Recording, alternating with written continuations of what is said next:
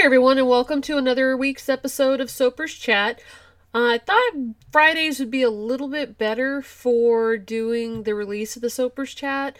Let me know your thoughts though. If you like Thursdays, we'll go back to Thursdays. Otherwise, I think I'll stick with Fridays from now on. I think it kind of works out better for everybody. But we've got a lot to talk about this week. Mainly because in the last 2 weeks I've been trying to get ready for a strawberry festival, and in the process of getting ready for the strawberry festival, I've been running around like a chicken with my head cut off. You might be able to relate. So we're going to talk a little bit more about getting ready, well, taking it a little bit further. If you sell soaps, we're going to kind of touch base on selling at vending events, festivals, different things like that, and kind of go from there. Now, I've been doing a little bit of research, and the more I research, the more I find I'm not giving myself enough credit turning my hobby into a business. So it's kind of been a learning lesson for me. But we're going to touch on that. We're going to also talk about our fragrance oil of the week, which is lavender fragrance oil, not to be mistaken by lavender essential oil. I like lavender essential oil, but we're going to focus on the lavender fragrance oil this week. Also, we're going to look at the mica of the week, which is a yellow, not to be mixed up with lemon color. We're talking about like a sunshine yellow. And we're going to also look at the YouTuber of the week. So we're going to start out first with our lavender essential oil. So this one I can it hits home. Not too long ago, I had to look for a lavender fragrance oil so I could use it in candles and wax melts.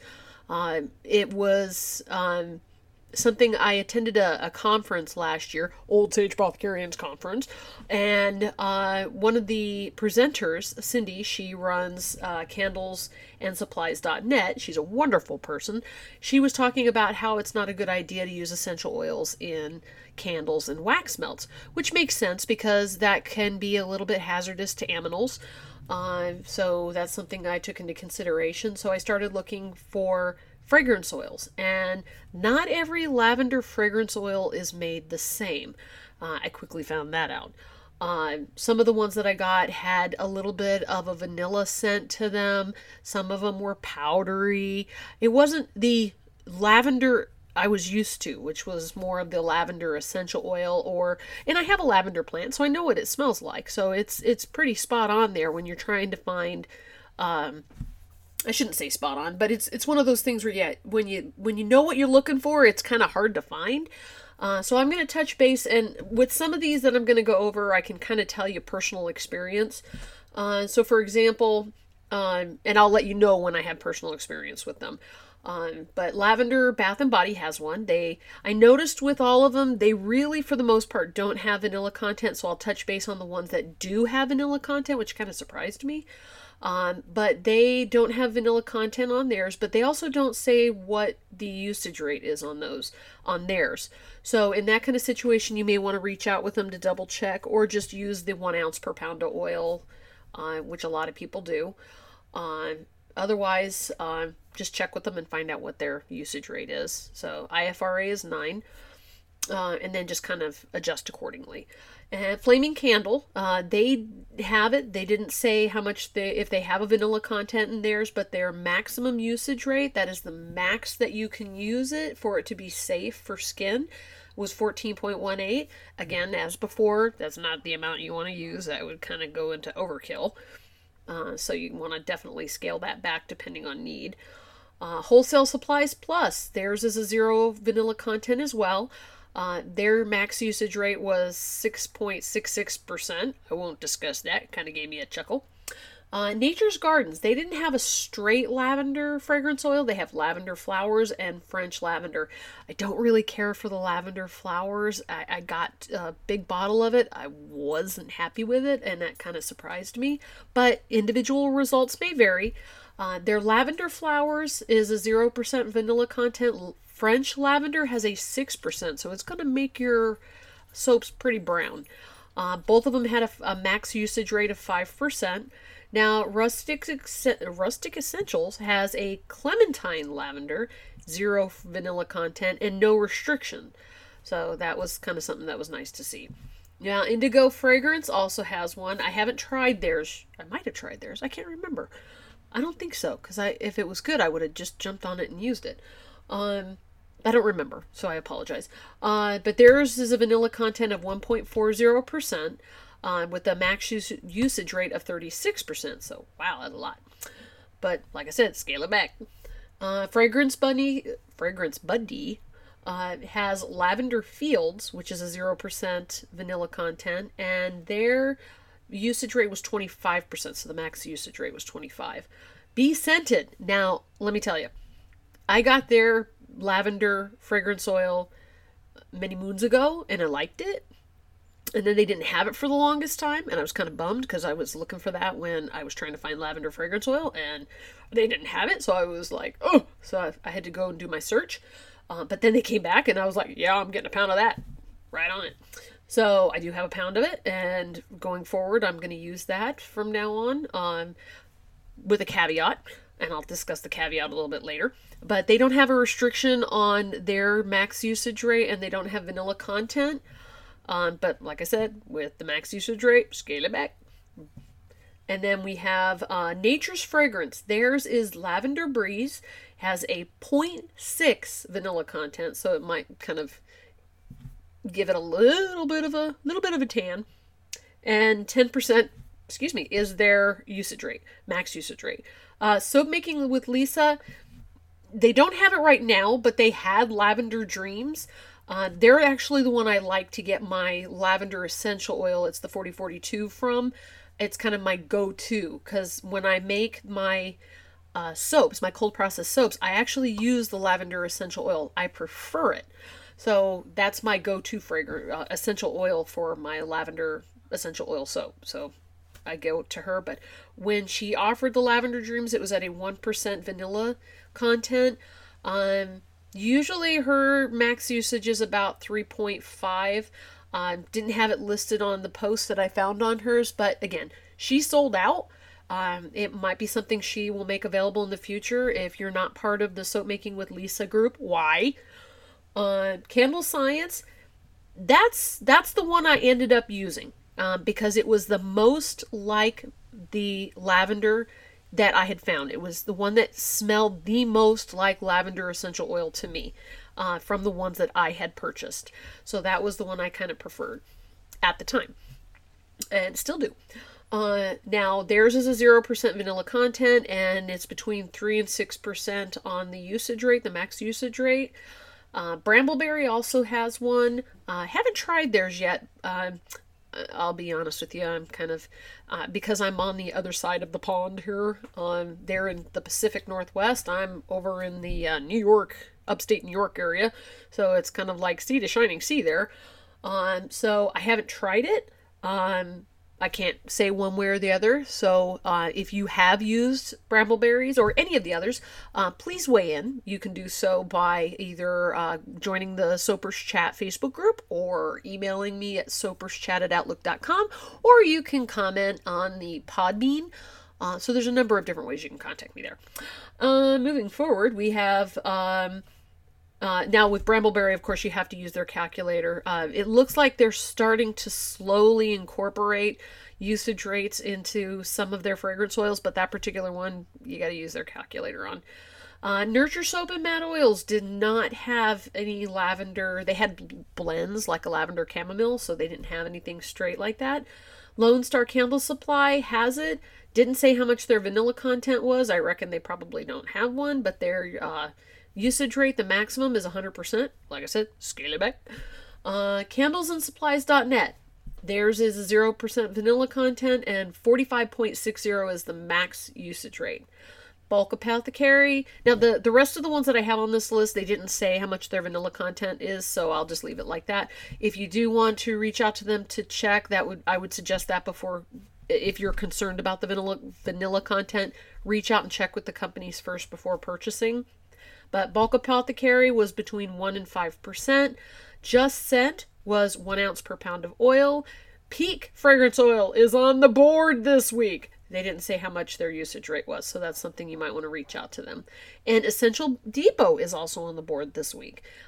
They also didn't have, theirs actually said no restriction. So in the kind of situation where you've got such a high usage rate, you may want to scale it back and maybe do, maybe 1 ounce per pound of oil, or even half an ounce per pound of oil. Just depends on how strong the fragrance is. So keep that in mind when you're looking at lavender fragrance oil. So again, if you have experience with any of those companies, or maybe I didn't touch base on one of the companies that you like to use, let me know. I would definitely like to be able to provide other people information on how something performed, or better yet, if you haven't left them a review, leave them a review. Reviews are fantastic for other soapers so that they know what to expect with the fragrance oil. So good, bad, neutral. Reviews are so beneficial. It helps us determine, hey, do I really want to buy that? Yeah. All right, the next thing we're going to talk about is the YouTuber of the week, Wickedly Goods. Now, I'm going to preface this with the mention that she is not PG-13. She is not PG-16. Well, I guess she could be PG-16. But if you have small children and you don't want them to hear more adult language, yeah, don't listen to her or watch her videos while you have the small children in. Otherwise, you're going to have to explain things or watch them giggle. So I have no children in the household. I have a 25-year-old, but that doesn't count. Yeah, so I watch her videos. I love watching her videos. It's kind of neat to see somebody that is, you can kind of hear them while they think out loud, so which is fantastic. I really enjoy watching her. It's kind of sad to hear her sometimes call herself, and I apologize, dickhead, but I'm like, you're not! You're awesome! Keep up the great work! You do fantastic work! I love seeing some of the creations that you come up with. And she's real. She's not going to try to hide failures. Which some of them, it's like, wow, you call that a failure? It looks a lot better than some of the stuff I can do. So, some of her recent videos, she's had some beautiful ones lately. But she's done some fantastic coloring. She's based out of Australia. She's another one of our Australia ones. The one I had before was, what is it, Shea and Goods? I can't remember. I apologize. But yeah, she is a more mature soaper. So if you're looking for YouTubers to watch and you don't have small children around that can emulate some of the stuff they hear, then she would definitely be a YouTuber to watch. The next thing we're going to talk about, and I kind of mentioned a little bit earlier, is the yellow mica. I like yellow. I don't know. Of course, you have situations where you have a magic yellow, which turns orange before it cures yellow, which can be frustrating and panicky if you don't know it's going to do that. So I'm talking more like a sunshine yellow. So if you have any soaps that you've made using like a sunshine yellow color, join the Soapers Chat Facebook group. I would love to see them. Now, speaking of Facebook groups, our Facebook group of the week is Next Level Take Your Soap Business to New Heights. I'll include a link in the comments below on the podcast. But the creator of the group is Molly Elmore. She's a businesswoman. She's got several businesses, but she's kind of like a soaping coach. So she'll help you transition from soaping being a hobby to soaping being a business if you're serious about taking that next step.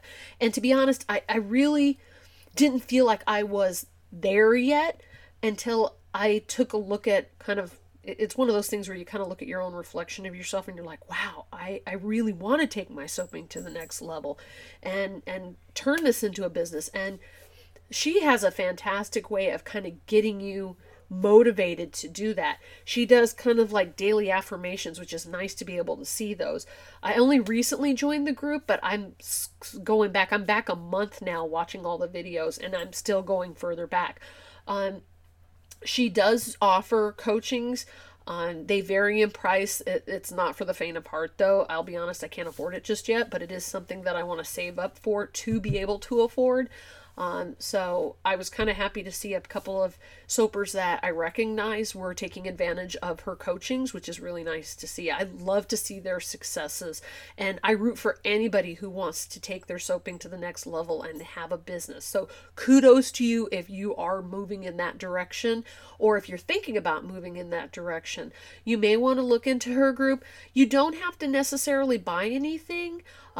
It would be beneficial to her if you did, but even more so, she's providing a lot of useful information free of charge. And if you want to take the next level, like her boot camps and things like that, she's providing the ability for you to do so. So it is a wonderful, generous thing that she is providing to the soaping community and business community in general, because anything that you learn from her, you could translate to any other businesses as well. So it's definitely a worthwhile endeavor. All right, and transitioning from that information, I want to talk about selling your soaps. Now, if you're going to be selling your soaps, or you're already selling your soaps, this episode, of course, is being dedicated to you. I'll admit, I've been selling for a few years now, and I still feel like a newbie, and I'm still learning.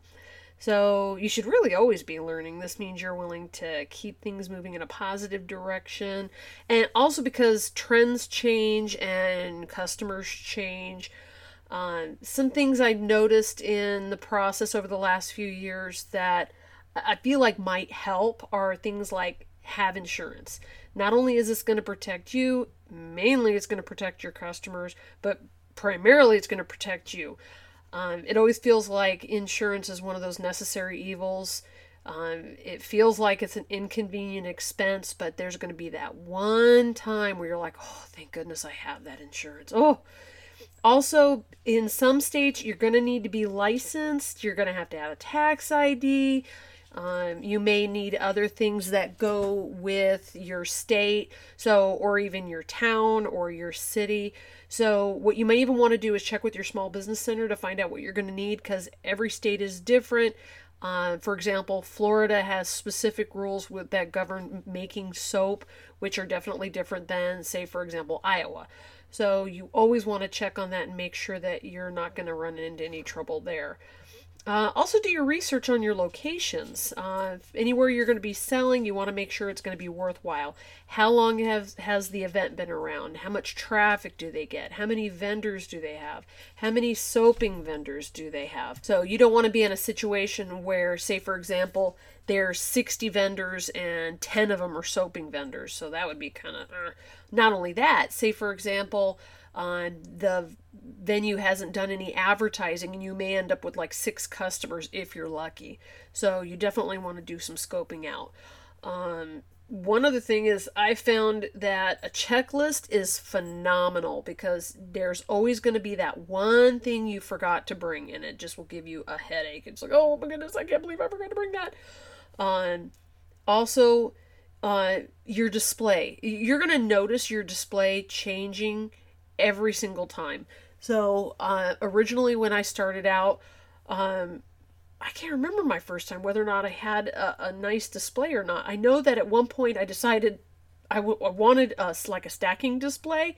I did a lot of research on it, Pinterest, the Googler, other Facebook groups. I was looking at what did everybody else do. So I was kind of inspecting the displays, and I found one that I really liked, and it happened to be that I found it on Etsy, and it was fantastic. So I went ahead and bought. It was 2 different types of display racks, 2 of each, and I think it was a fantastic buy. And I still want to kind of evolve my displays, so you're constantly learning and growing from that. I think my one regret display was one for wax melts. It was just too big and cumbersome. So that was one thing there. Now, if you can get an extra pair of hands, preferably 2 or more pairs, that would be helpful. I could not honestly do this without the help of my fiance. My best friend has joined the fold, and she's a sellaholic, so I'm really appreciative of them. If you have little ones, try to avoid bringing them to the vending events, especially if they have to stay occupied, because it's very challenging to try to keep an eye on them, your products, and your customers. I don't have any little ones, but Last year, we had a situation at one of the vending events that someone brought their kids and they were just running up and down the aisles, and that was kind of distracting. And I saw a couple of customers were kind of irritated by it. But they kept going back over to their mom's vending booth and trying to stay over there when she called them back over. But in a big venue, that can get nerve wracking, especially with, not so honest people going there. So if you don't have to bring them, it might be a good thing. Now, you may have a situation where your kids are well behaved, and if that's the case, fantastic. Even better, if they're older, you might even be able to put them to work. So that would always be a good thing. Now, one other thing is learn from other vendors. And what that means is they're going to be a wealth of knowledge, number one. So get to know them. Also, look at their setups. You never know. You might learn something from them. I learned a couple years ago from one of the vendors about a couple of other vending events that were available to me. And I also saw that she was noting everywhere she was going to be on a piece of paper and handing it to the customers so that if they wanted to buy from her again, they would know where to go for the rest of the year, which was fantastic. So it was information I absorbed from that. Also, make sure your prices are easy to find. It will cost you customers if they can't find where your prices are. Some of them will be nice and ask, some of them won't. But if they can find your prices easily, that's always good. I have some plastic placards that I have my prices on. I have three or four of them, and I put them all over the place. So it's hard not to find something with my prices on it. Imagine if you're kind of looking at the ground, you wouldn't find the prices, but yeah. Bring a pen and paper. There's always something you'll remember. You want to remember for next time. You'll want to write it down. Very handy. Also, bring tissues and napkins. You would be really surprised how often those have come in handy for me. I also have a garbage can. So if somebody wants to throw something away that they happen to get from another vendor, I have the ability to do that. Hey, I'll take that for you. It really kind of helps build your customer base too, if you think about it, because you can open up to a conversation with them. Oh, how was the food over there? You can really open up. It helps with sales too. Take credit. What is it? The Square Reader, PayPal, if you have like a bank that lets you have a card reader. I found that one of the sales I went to, when they found out that I took credit, they jumped all over it. Now, in that particular situation, all of the vendors were craft vendors. They weren't multi-level marketing. So a lot of them only took cash.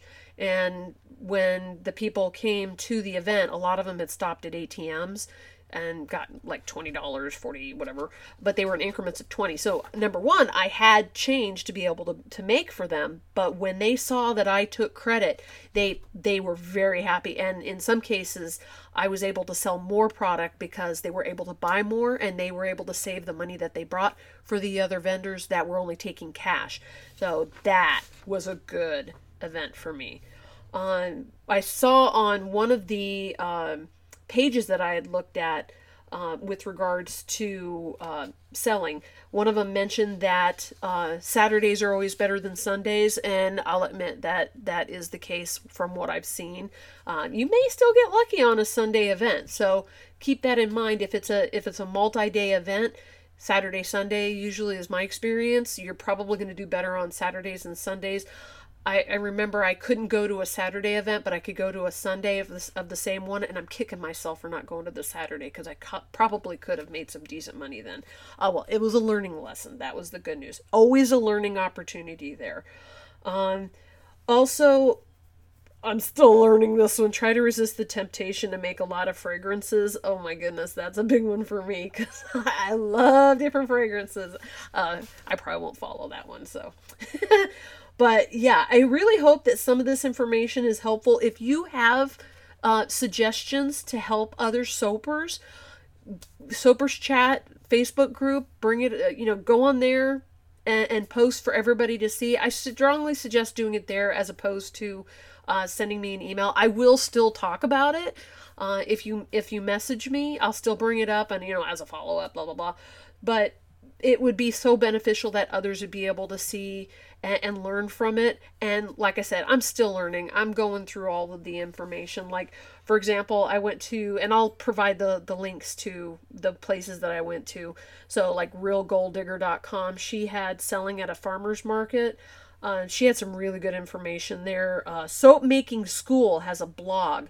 It's from 2012, but it was things that she had learned selling at a farmer's market. But that's still very relevant to selling. I mean, craft shows, farmers markets, festivals.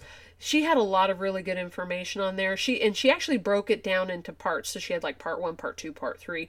And even though it was, wow, can you believe it? 2012 was like 7 years ago. It's still relevant. And then there was Soap Biz Kit, how to sell at a soap craft fair. They had one, and the big one that I printed it out because I felt it was so worthwhile to have. And I'll provide a link to the group page. Tina Monick, and I apologize if I butchered her name. She has a soap making handbook, but she also provided on the Facebook group how to boost sales at vendor shows, and it's called How to Boost Sales at Vendor Shows and the 2 magic words that will help. And one thing that stood out to me was talking to people. Like, for example, she mentioned that her mother saw somebody with tattoos that was across from their display, and she was like, "I love your tattoos!" Well, the woman came over and ended up buying soap. It's like, fantastic. I had a situation once where somebody had beautiful colored hair, and I'm like, "I love your hair!" She bought a couple bars of soap, so it was really funny. But it's one example of how you can help build your sales is by interacting with people. So that was a big one. And one that still stands out to me to this day is stand up. If you can stand up, interact with your customers. That way they don't feel like they're inconveniencing you. If you're sitting down, they're going to feel like, oh, I'm getting into their space. I don't want to bother them. And that's going to cost you sales. So if you can stand up, it's definitely encouraged. I can tell you that tomorrow I have a craft show. It's a strawberry festival that I'm going to be attending as a vendor.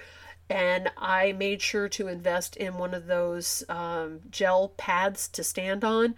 And let me tell you, I'm looking forward to that because, man, sometimes standing for long periods of time, oh, it's just a pain on your feet. But I do hope that this information has been helpful to you.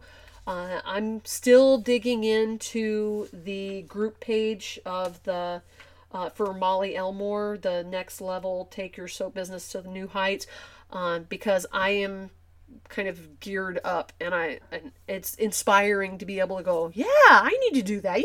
Yeah. So very impressive. And if you have any questions, well, of course she's going to be more of an expert than I am, but definitely go to her group, join her group. It's there for you. If you can afford to take it to the next level, do so. If you have any questions about anything else from our program today, please feel free to email me, soaperschat@outlook.com. Feel free to visit the Facebook group, Soapers Chat. Otherwise, have a great time, a great weekend, and we'll see you again next Friday. And I'll also let you know how everything went yesterday. So have a great weekend. Bye.